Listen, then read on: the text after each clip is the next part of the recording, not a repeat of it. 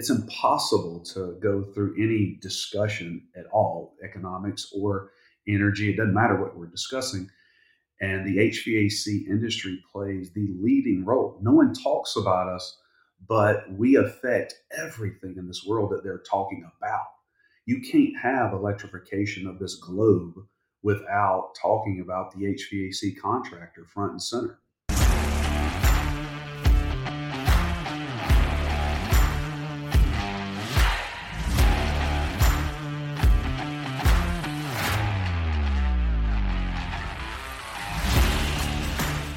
You're listening to Toolbox for the Trades, brought to you by Service Titan, a podcast for top service professionals where we interview leaders, their best tips and tricks of the trades, learn how industry trailblazers stay ahead of the competition, and how you too can be at the forefront of an industry. Let's jump in.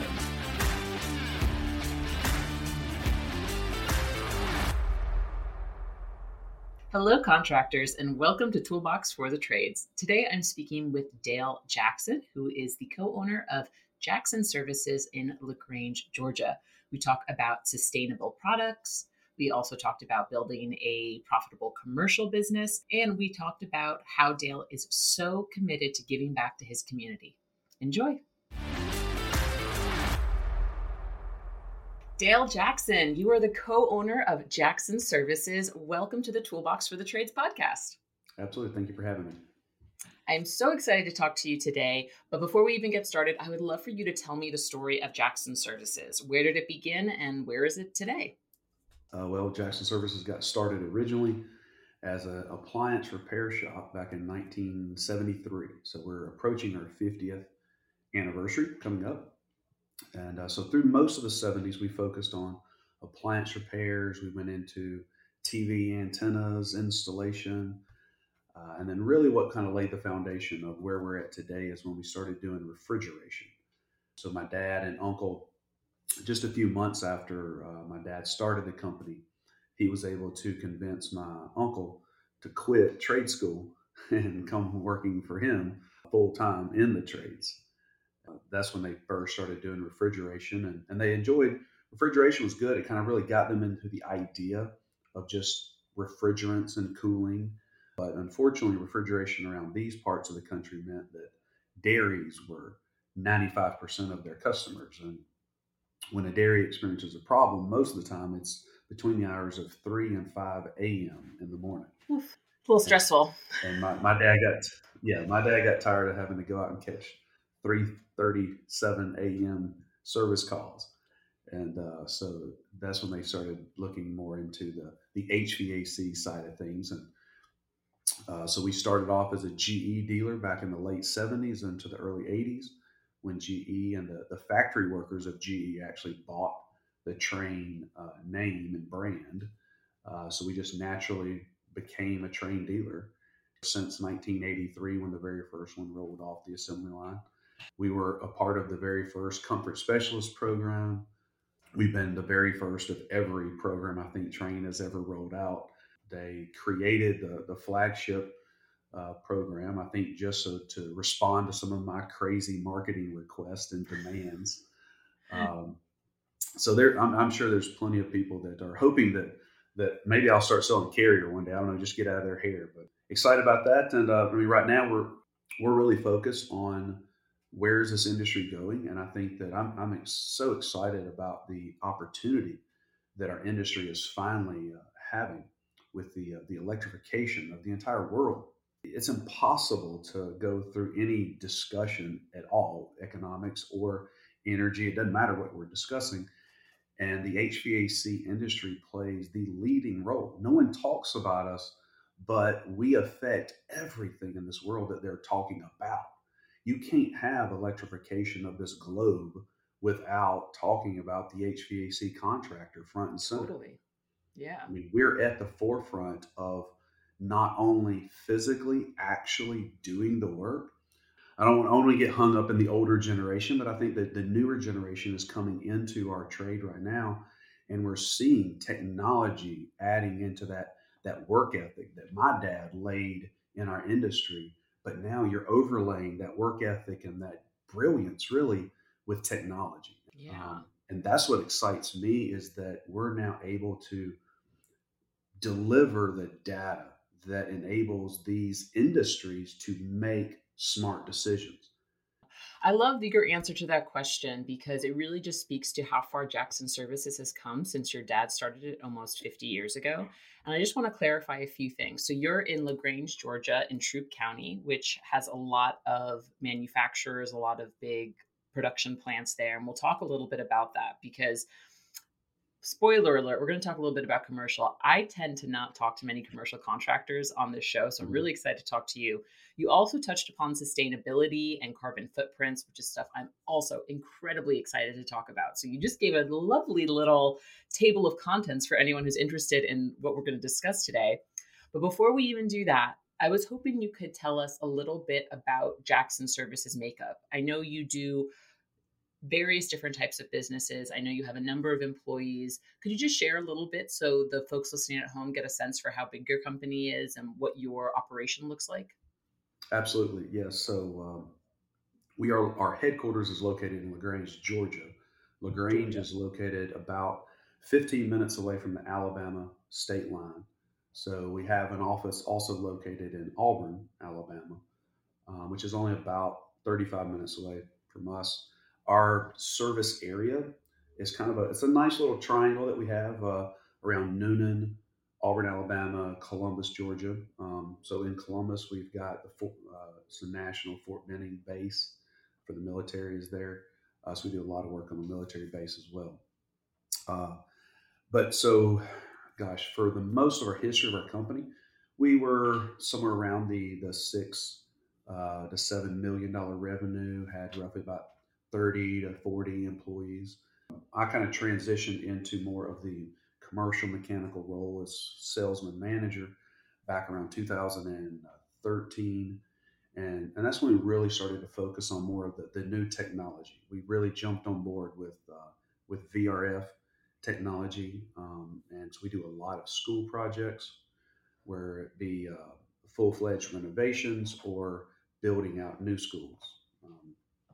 So when we around that 2014 mark is when we really started to grow. And the first year I took over with the commercial, our revenue was $300,000. I think in 2021 we were around $8 or $9 million. I think we're around 85 employees right now. We got up about 110 right before COVID hit, and but we've really just kind of had to readjust because of you got supply chain issues, you've got workforce development issues. So we've really had to kind of take a step back and focus on what's generating the most gross revenue and the most net revenue. I mean, net profit, and really focus on that's what we got to do. Thanks so much for that breakdown and congratulations on doing the 300,000 to almost 9 million in just a couple of years. That's incredible. Do Thank you you. also have a residential component to the business as well? Yes, traditionally we've always been had a major residential division, and we've always focused in on maintenance agreements. Oh, I don't totally. understand why so many people in our industry either ignore them or act like they don't want to do them. It's been the backbone, the foundation of our company from day one. My dad and uncle both knew the value of having a maintenance agreement and having that loyal customer. You're doing things at Jackson Services that I don't think a lot of people know is possible. You're promoting sustainable products and you're doing it while making a profit, and then you're also having a profitable commercial side of your business. And you also said new construction, mechanical. Let's focus on sustainability first. Why is promoting sustainable products and reducing your company's carbon footprint important to you? A lot of people don't know, or some may not know. I think more will find out as we go down this path. But when it comes to sustainability, LaGrange plays a major role in the foundation of the global discussion of sustainability. The owner of Interface, which is a global carpet manufacturer, Ray C. Anderson, he started his company the same year we started ours here in LaGrange, 1973. I think I'm correct in that. They've been our client from day one. He really began the discussion of how can you lower your carbon footprint in an efficient way, but do it in a way that where you actually make more profit. You're more efficient. Everything's more efficient.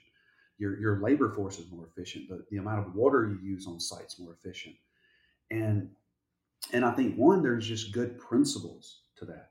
As a business owner, do I want people working for my company that actually care about just not being wasteful? Absolutely. That's a great trait to have. I don't want to be wasteful. Well, what's another term for not wasteful? It's sustainable. It's green.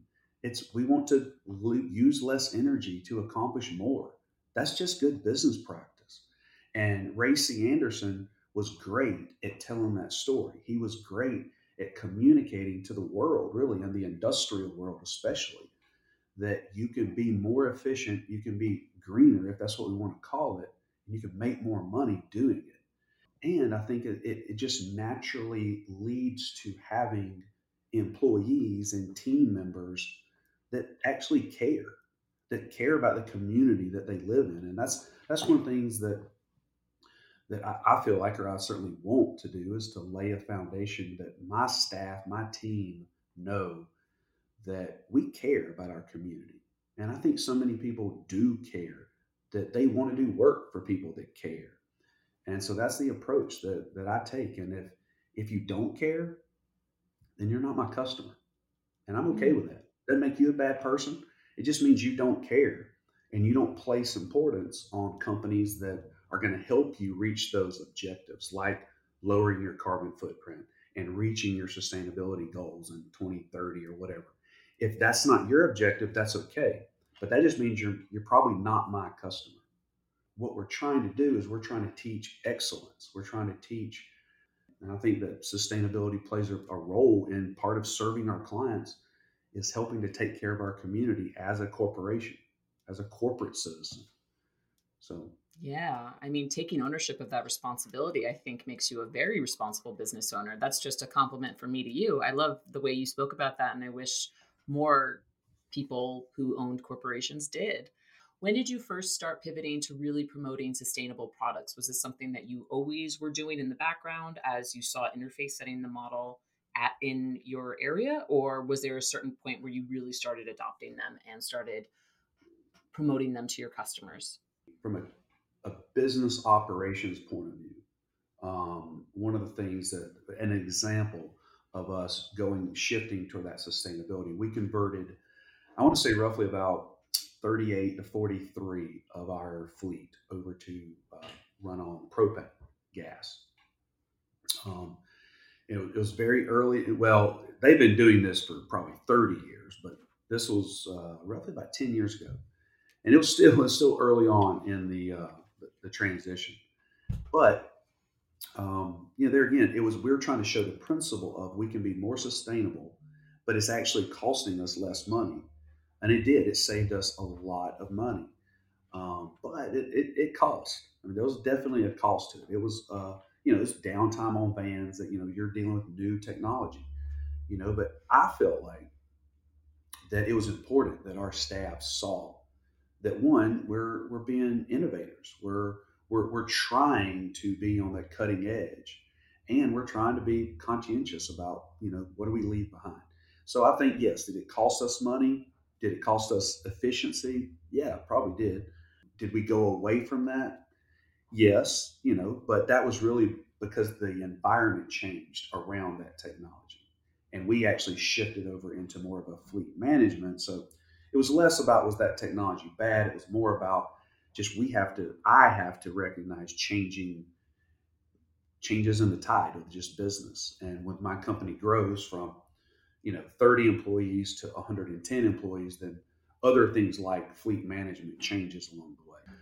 Another thing that I would say on along that note was educating or making sure that our staff understands or appreciates the community they live in. A few years ago, I had a young man that came, and I knew his parents, and he had graduated from high school, but he was in the special ed department. And for those of you that don't know, I have a severely autistic son, so I'm very passionate about the special needs community.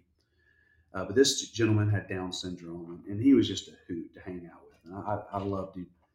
Anyway, so I hired him, and he would come to the office, and he would work for 2 or 3 hours, 2 or 3 days a week.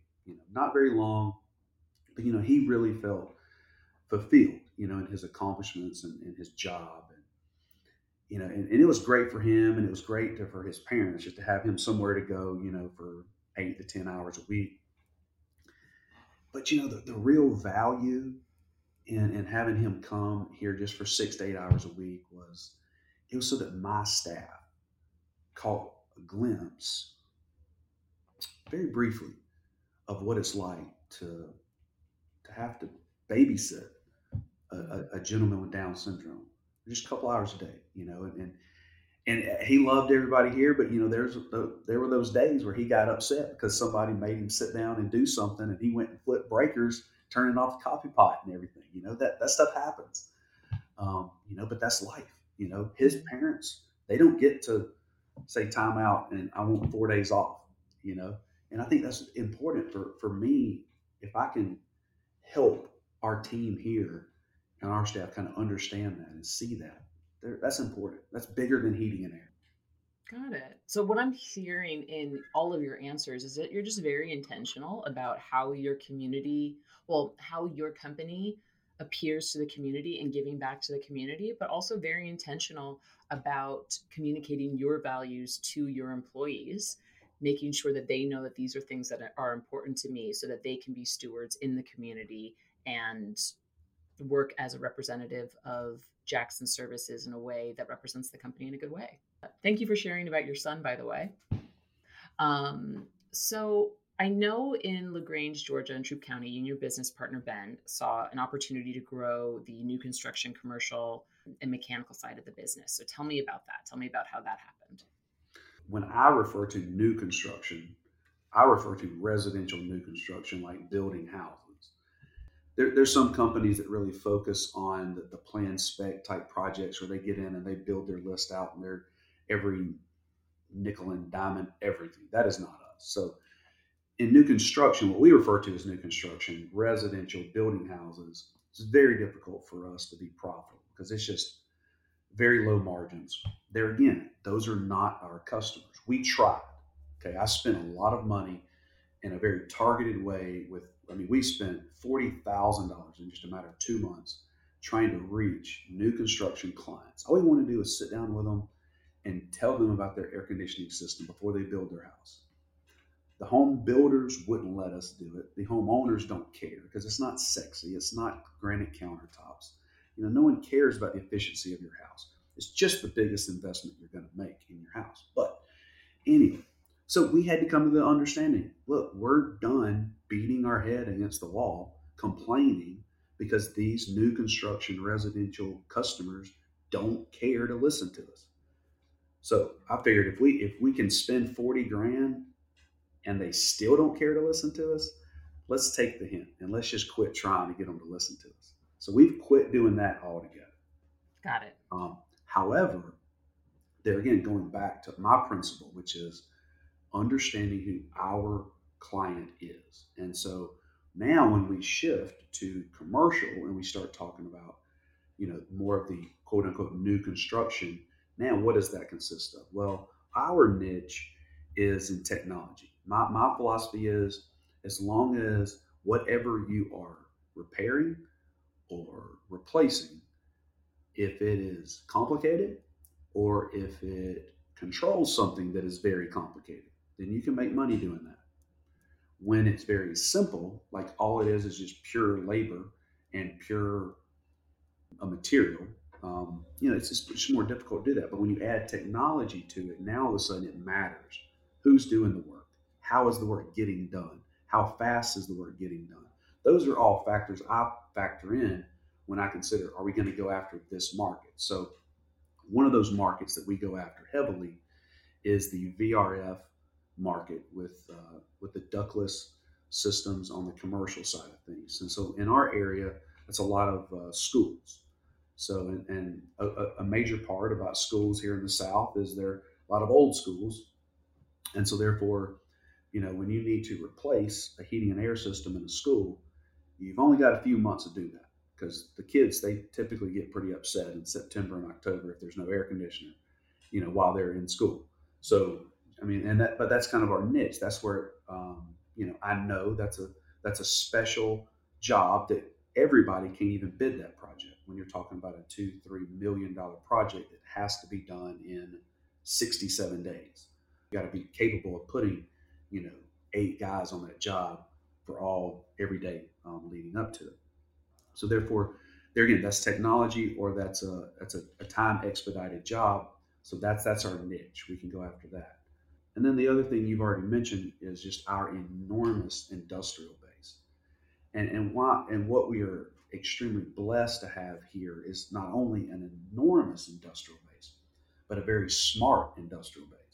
And I think a lot of that has to do with the fact that Ray C. Anderson kind of set that standard here locally back in the 70s. And it's just kind of become a thing to where if you're going to set up shop in LaGrange, Georgia, in our industrial park, you're going to be conscientious about, your carbon footprint and what is your initiative to reduce or increase your electrification.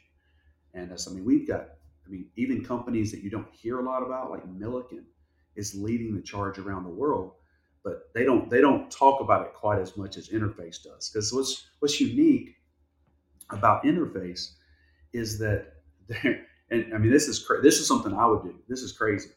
Uh, their number one marketing campaign to sell carpet is how efficient they make carpet. So they sell carpet based on how efficient it is and how they're lowering their carbon footprint. And so therefore, who's the number one person helping Interface with their global marketing campaign?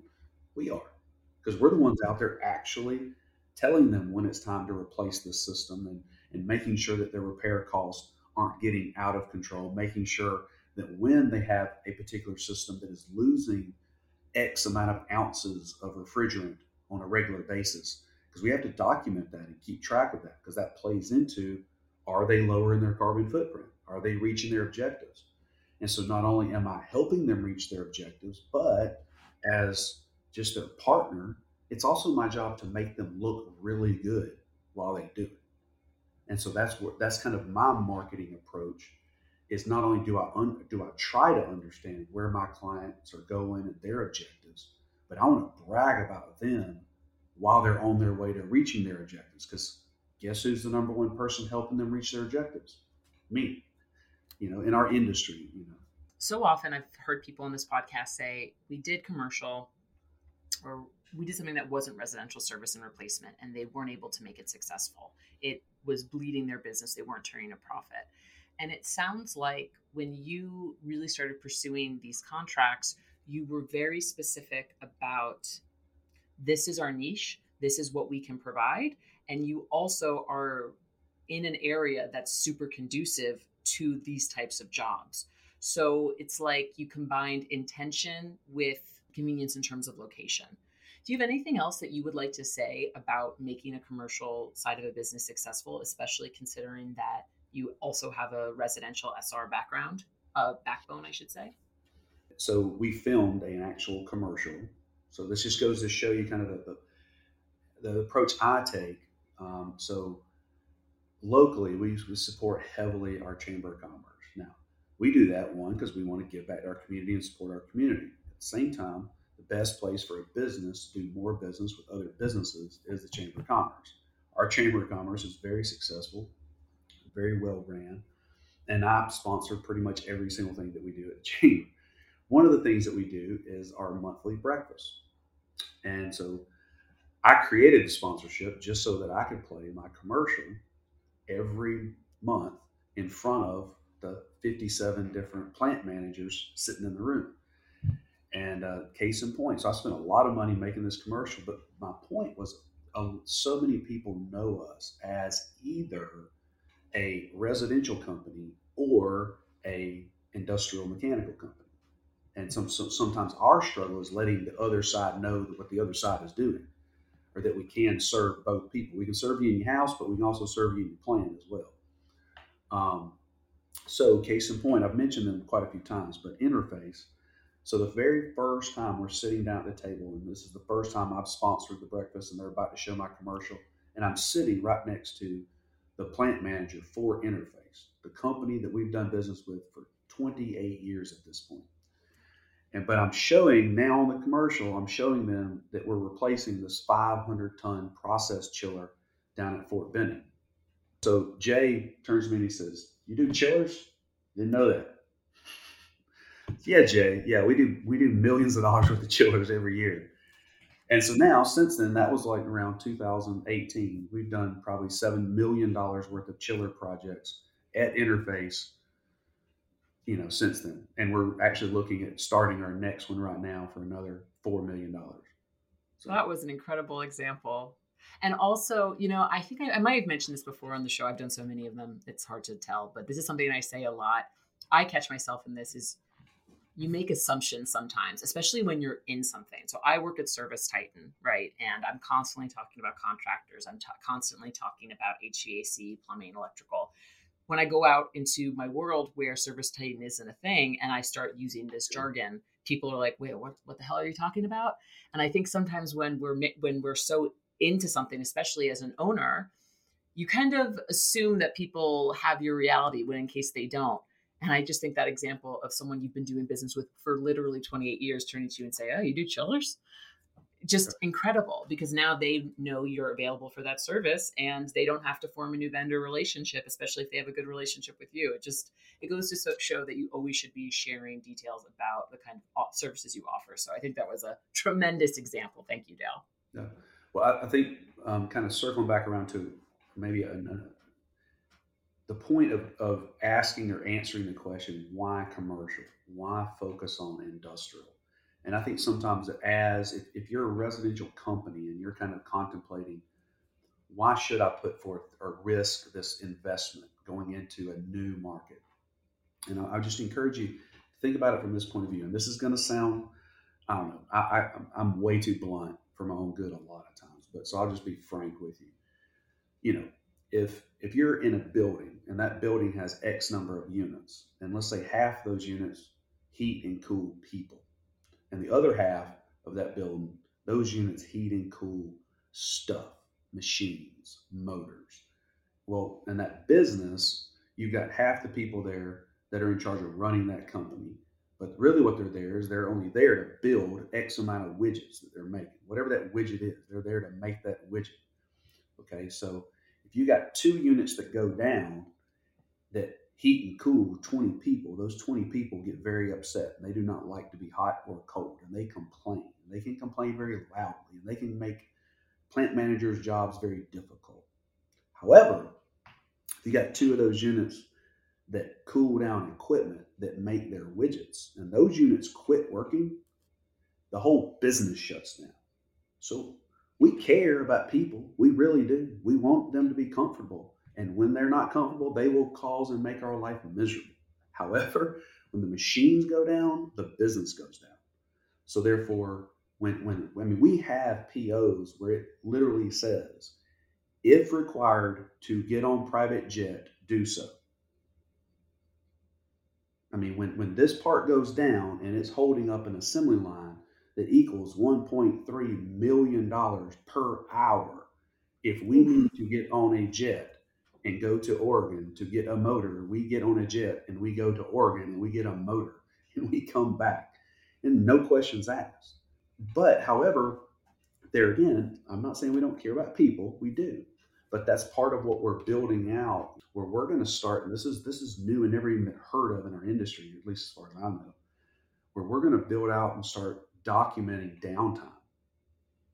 Because if I'm doing my job as a contractor and I'm doing it well, not only am I addressing downtime when it happens, you can't prevent every service call from happening, but what happens if you can start documenting how fast you solve that problem, or at least how fast you get it up and running, and then how fast you actually solve the problem. And then you can also now start documenting when you didn't have repairs because you were doing your job well as a maintenance tech. And I think in our industry, that's what we have. We have discounted the value of a maintenance and doing it well because we haven't had a really effective way to show when we're doing it well. And so it's hard for us to put a dollar value on something that we can't quantify and show how we're doing it well. If you can start showing how you're preventing downtime, then that's great. That's a huge value to that plant manager. But let's say you still have that downtime. Sometimes plant managers do not make repairs that we recommend they make. But the reason why they're not making them is because they don't have it in their budget. However, if I can start documenting every minute that unit that goes down, you remember those 20 people I told you that don't like to be hot or cold? Mm-hmm. When those units are hot, those people are hot or cold. If I can empower that plant manager and show his boss that this unit has been down for on average of 6 days a month, every month for the past 12 months, that's going to empower him to get the board or whoever to add another $15,000 to the budget next year to get that system replaced. Because it's all about giving him the data to make him do his job easier and better.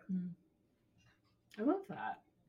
And I just want to share, I'm really enjoying this interview and I'm loving all of the points that you're giving. I'm learning a lot and I know our listeners are too.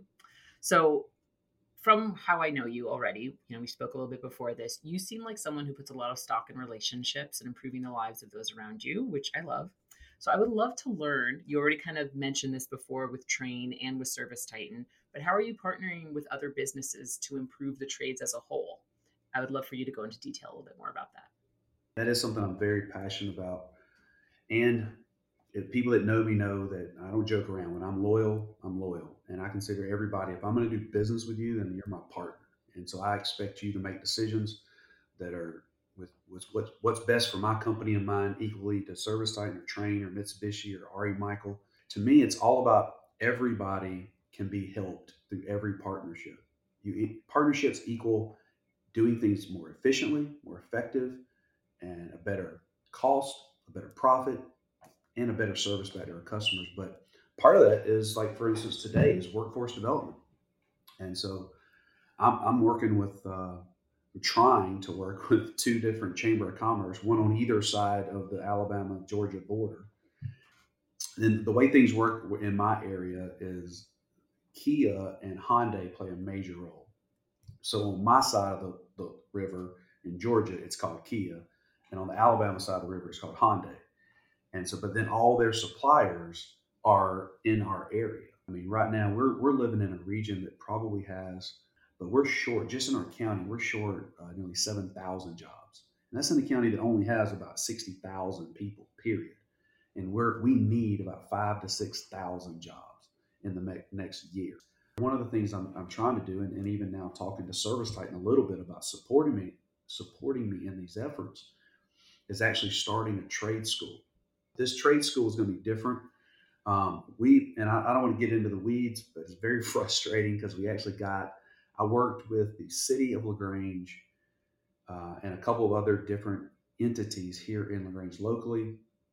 And we went after what the state of Georgia referred to as an innovative grant. So basically they gave us carte blanche to create a grant that was innovative. So I came up with the idea of a training center that used the money to purchase not only the building to train the kids in, but this training center would actually use it. Like, for instance, we have a college and career academy. A lot of those are popping up around the country. And they're enabling high schools, like for instance, here in LaGrange and Troup County, you've got 3 different high schools. So the students of those 3 different high schools can send their students to like this one centrally located trade school, And I think that's fairly getting more and more common, which is great. However, the way this was unique, we've already started a HVAC construction pathway at one of the high schools, but it's kind of confined there in the high school. But it's still great, and we've actually got employees that still work here that have come through that program. But this particular training center, the reason why it was unique was, and we got awarded $2 million to build this out already, the money was going to go to one, building the center, but then most importantly, it was going to go to purchasing the houses that are around the center. And in this particular area of the community, it's kind of we'll just call it a very low rent area. And so, these are houses that, are $20,000, and you could, so what I wanted to do was actually use our students to renovate the houses. So as you have students that are going through this trade school, they're learning plumbing, electrical, heating and air, sheetrock, bricklaying, woodworking. You're then using these students to walk across the street from 1 o'clock to 3:30 every day. And okay, let's start replacing the heat and air in this house. Let's replace the electrical in this house. And then you do it. And then we had already lined up the housing authority that would then take ownership of that house, rent it out, and then use that rent to put money back into the trade school. And you just keep doing this in perpetuity. It just keeps going and going. And here's why that is so incredibly important. And I'm sure there's plenty of heating and air businesses out there and owners that would agree, I hope, I'm guessing that would agree with what I'm about to say, is that it really breaks my heart when I see so many individuals, men and women, that will go through a trade school, like let's say West Georgia Tech here locally. It's a technical college, a 2-year college, which is great. There's a lot of trades where you can go and you can get your certification. Now, us in Georgia, maybe we're different, but we don't really require much certification to do heating and air work. I mean, it is what it is. We require you actually know what you're doing to do heating and air work, but that's different. Uh, but what breaks my heart is you have kids that are doing the right thing. They think they're not going to Auburn University and spending $50,000 a year, but they're still, it's still school full time, so they're probably still having to live at home with their mom and dad, which is okay. That's what they need to do. But then they come and they work for me, and then the very first day I send them out to a house, and they crawl up under a crawl space that's 30 inches tall and wet and damp, and it's got a dead rat in it, and they realize they do not do well with dead rats or spiders, or the snake skin, or I send them up in an attic and it's 143 degrees. And they've never been in an attic that was 143 degrees. And they realize real quick, they just wasted 2 years of their life because they know how to do heating and air. They just can't physically do it in the environment they need to do it in. They're not getting the training that's giving them real life exposure to what the work actually is. Right. You can know how to do it in a book. You can even know how to do it in a lab with equipment standing up in an air conditioned room that's 72 degrees. But lay on your side in a 29-inch crawl space and you're laying in 2 inches of mud that might be a little bit of sewage. That's a different story.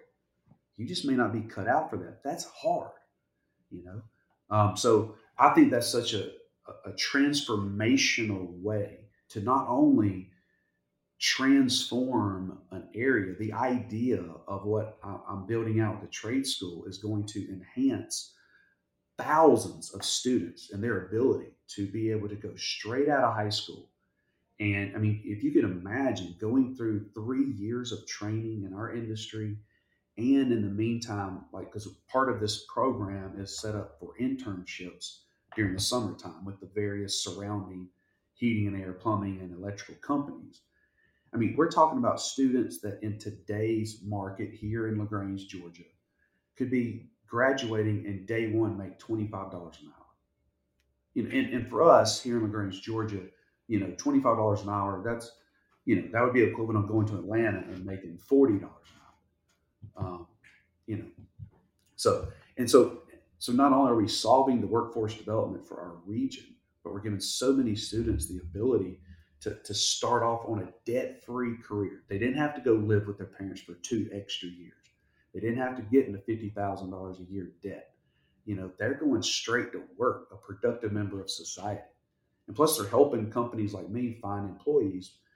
And then part of this model, and this is how it also helps our existing trade partners, is if you can teach high schoolers during the day, and that all comes with federal and state and local funding, because those are high school students, okay? So you're covering, all my business owners out there will understand what I'm about to say, you're covering all your overhead for that facility and that teacher. Okay, now what happens when that organization that's running that facility, what happens now when they reach out to companies like me and they say, okay, this week, guys, we're going to be doing this one training session. So send all of your service techs for these 3 days, just for these 3 nights. We're going to focus on this one thing, whatever that is. Okay, because I can't send my guys to school for 9 weeks, but I can send them for 4 days to learn one thing. and then come back and apply it for 30, 60 days, and then go back and learn one more new thing. Mm. That way this company can turn this into a for-profit center because they're going to charge me to send my techs to come and get training. But they're not going to charge me as much because they've already covered the overhead with the 457 students that are going through this school every week. Because I have it Mm. lined up where 8 different high schools are set to send their students to this facility. I just want to say, wow, that's so brilliant. And I cannot emphasize enough. We actually have another episode coming out in this season that will be before yours, where Tom Howard, our VP of Customer Experience, talks about how he built a training school and he had his first year students or his first few months, his first graduating class. And then the summer hit in Fresno and half of them quit because they did not want to be in 130-degree attics. And they realized this is not the work for me. And so since then, he's made modifications, but I have heard that before. And I think that's actually a really brilliant solution. And also, I think a great way to market this career to high schoolers to get them interested in what they can do within their community and also building up low rent properties in a way that more people may be interested in living there. This has been a really fun conversation. I want to give you the opportunity to talk about anything that you want to talk about that we haven't had a chance to talk about yet. So, is there anything else that you would like to say? Well, it's a very extensive conversation, but I would like to talk about, and maybe a whole separate podcast of just talking about what we're doing to serve the special needs families in our community without getting into the big picture of the future where we're going with it. But where it started was, and I hope that maybe my heating and air brothers and sisters out there hear me. But like I mentioned earlier, I have a severely autistic son. He's 14 years old now. And even for a 14-year-old, he's still rather small. He's about the same size as my now 9-year-old son. But anyway, he's 14 now. And back in 2017, one of the things that we do is we sponsor the countywide fireworks show for our county. And so it's out in the middle, out by the lake, and it's just a big old humongous open field. And there's thousands of people that come for the fireworks every 4th of July. This was the very first year that our company had sponsored the fireworks. It was 2017. And so I wanted to do like a barbecue for all of our staff. And I didn't want our staff sitting out in the middle of a hot field on July the 4th. So I was like, look, we got to figure out a way to air condition this tent, you know. Of course, this is all like the day before.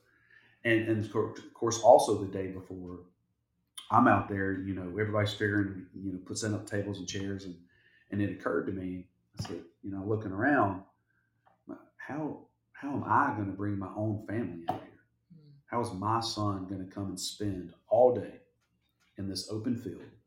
For me, what that means is that anytime I take my son who's 14 and, at least 100 pounds, anywhere for more than 2 hours, he's gonna wet his diaper. And if I can't change that diaper, then it's going to wet his clothes and it's going to become obvious. And, for a special needs family, it's embarrassing. And it's just not good for him. And so therefore I need somewhere to change his diaper. But there's just not anywhere to change a 14-year-old's diaper, especially at an outdoor event.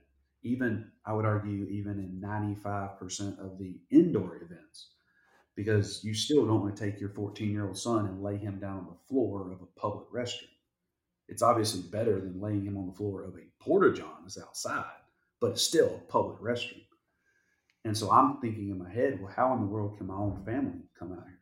So that's when the idea hit me, is if we're going to air condition this, and this was a big old humongous tent because it was going to hold all 60 or 80 of our staff at that time. I said, why don't we set up this other little small tent over in the corner and with walls on it, it's just a little 10 by 10 pop-up tent with walls on it, and put a cot inside that room. And now when I need to change my son's diaper, I can take him in there and it's a 6-foot long cot. I can lay him down on it and I can change his diaper. Or other family members could come in and, maybe there's nursing mothers that want to come in and just sit down and nurse their baby in private, or maybe there's, other families that have children in wheelchairs and feeding tubes and but it really was a very eye-opening, even for me, a special needs family. It occurred to me, and this is the overarching principle of what I'm trying to address is no one I'm not it's not that no one cares, but no one sees special needs families because they're not there. And so therefore no one ever does anything to provide services for special needs families because they're never there at knocking, asking, I need this service. See, people that need wheelchairs can be 100% normal. They just need a wheelchair. So they can fight their own battle. So guess what? We have wheelchair ramps everywhere. We have handicapped parking spots everywhere. But what happens when that special needs family wants to go?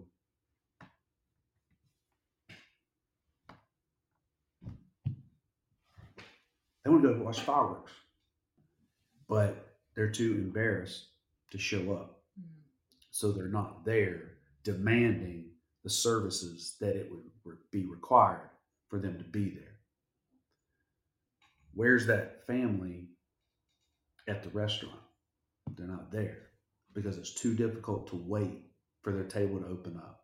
It's too embarrassing to deal with their child halfway through dinner that has a meltdown, or they don't want to deal with the physical issue and emergency that might come up.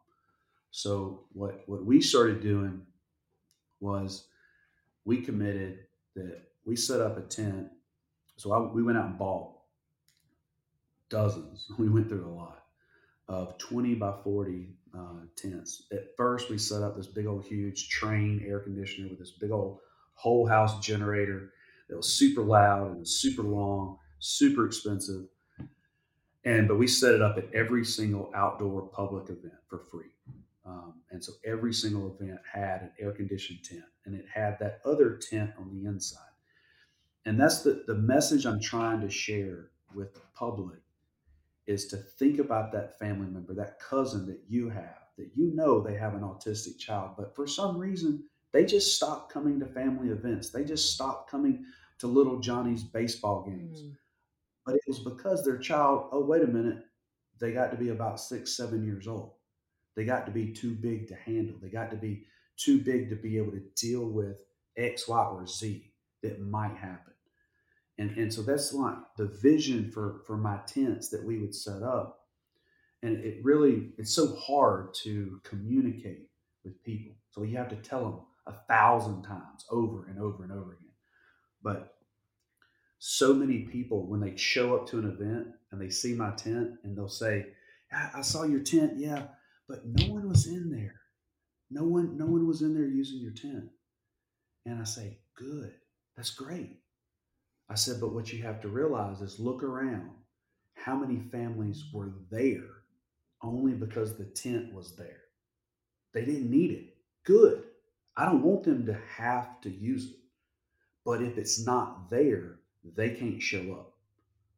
Yeah. Because what'll happen, it happens so often, is as a special needs family, you go to so much trouble to get your child up, to get them dressed, to get them in the car, and to physically walk from this point in the parking lot to whatever event you're going to.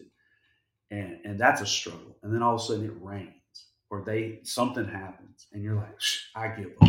I'm going back home. Yeah. But instead, if my tent's there, they can just say, oh, guess what? I'm just going to go calm down in this tent. I'm going to go deal with this issue in this tent. And they do. They have that opportunity. And then they can hopefully get back to whatever they were doing.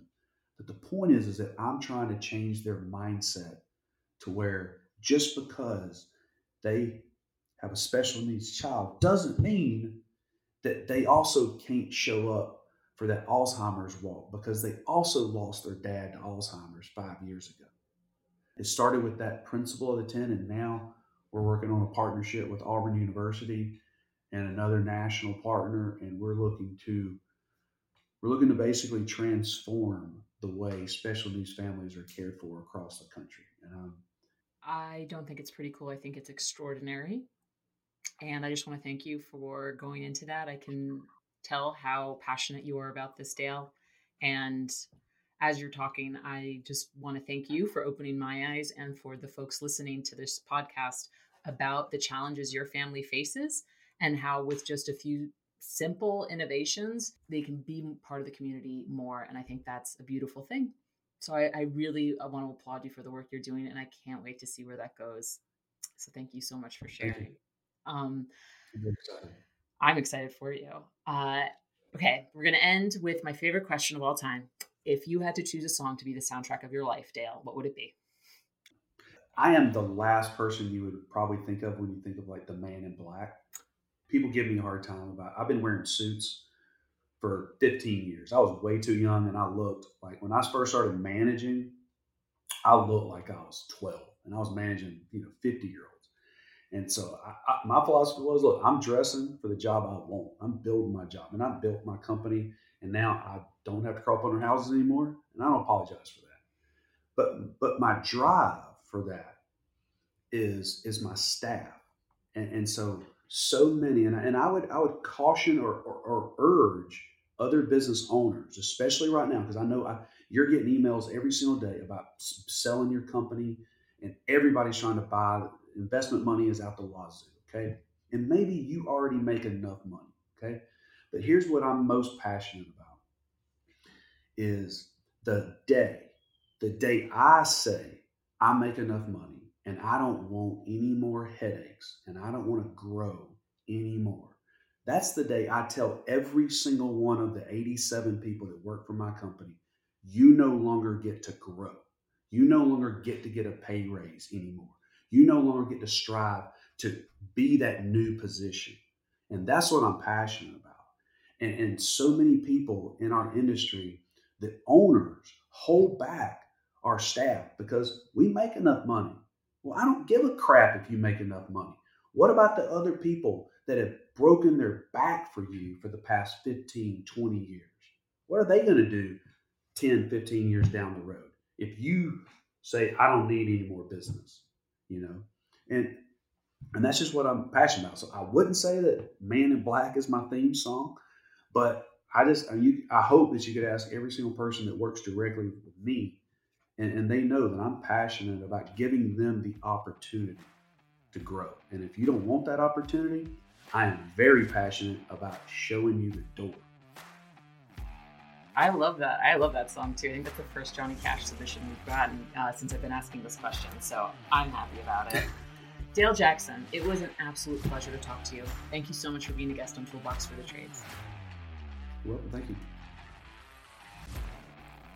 Hey, Toolbox listener, if you enjoy Toolbox for the Trades, then I would love it if you left us a review and rating wherever you listen to your podcasts.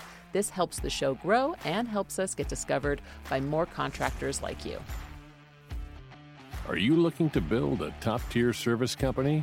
ServiceTitan's Contractor Playbook is a handy guide to help you get where you want to go. Authored by the industry's greatest minds, this free all-in-one playbook will help you set your company up for success. Learn how to provide excellent customer service, establish your company's culture, market to new and existing customers, and more. Just go to servicetitan.com/getplaybook to access the free digital guide. That's servicetitan.com/getplaybook.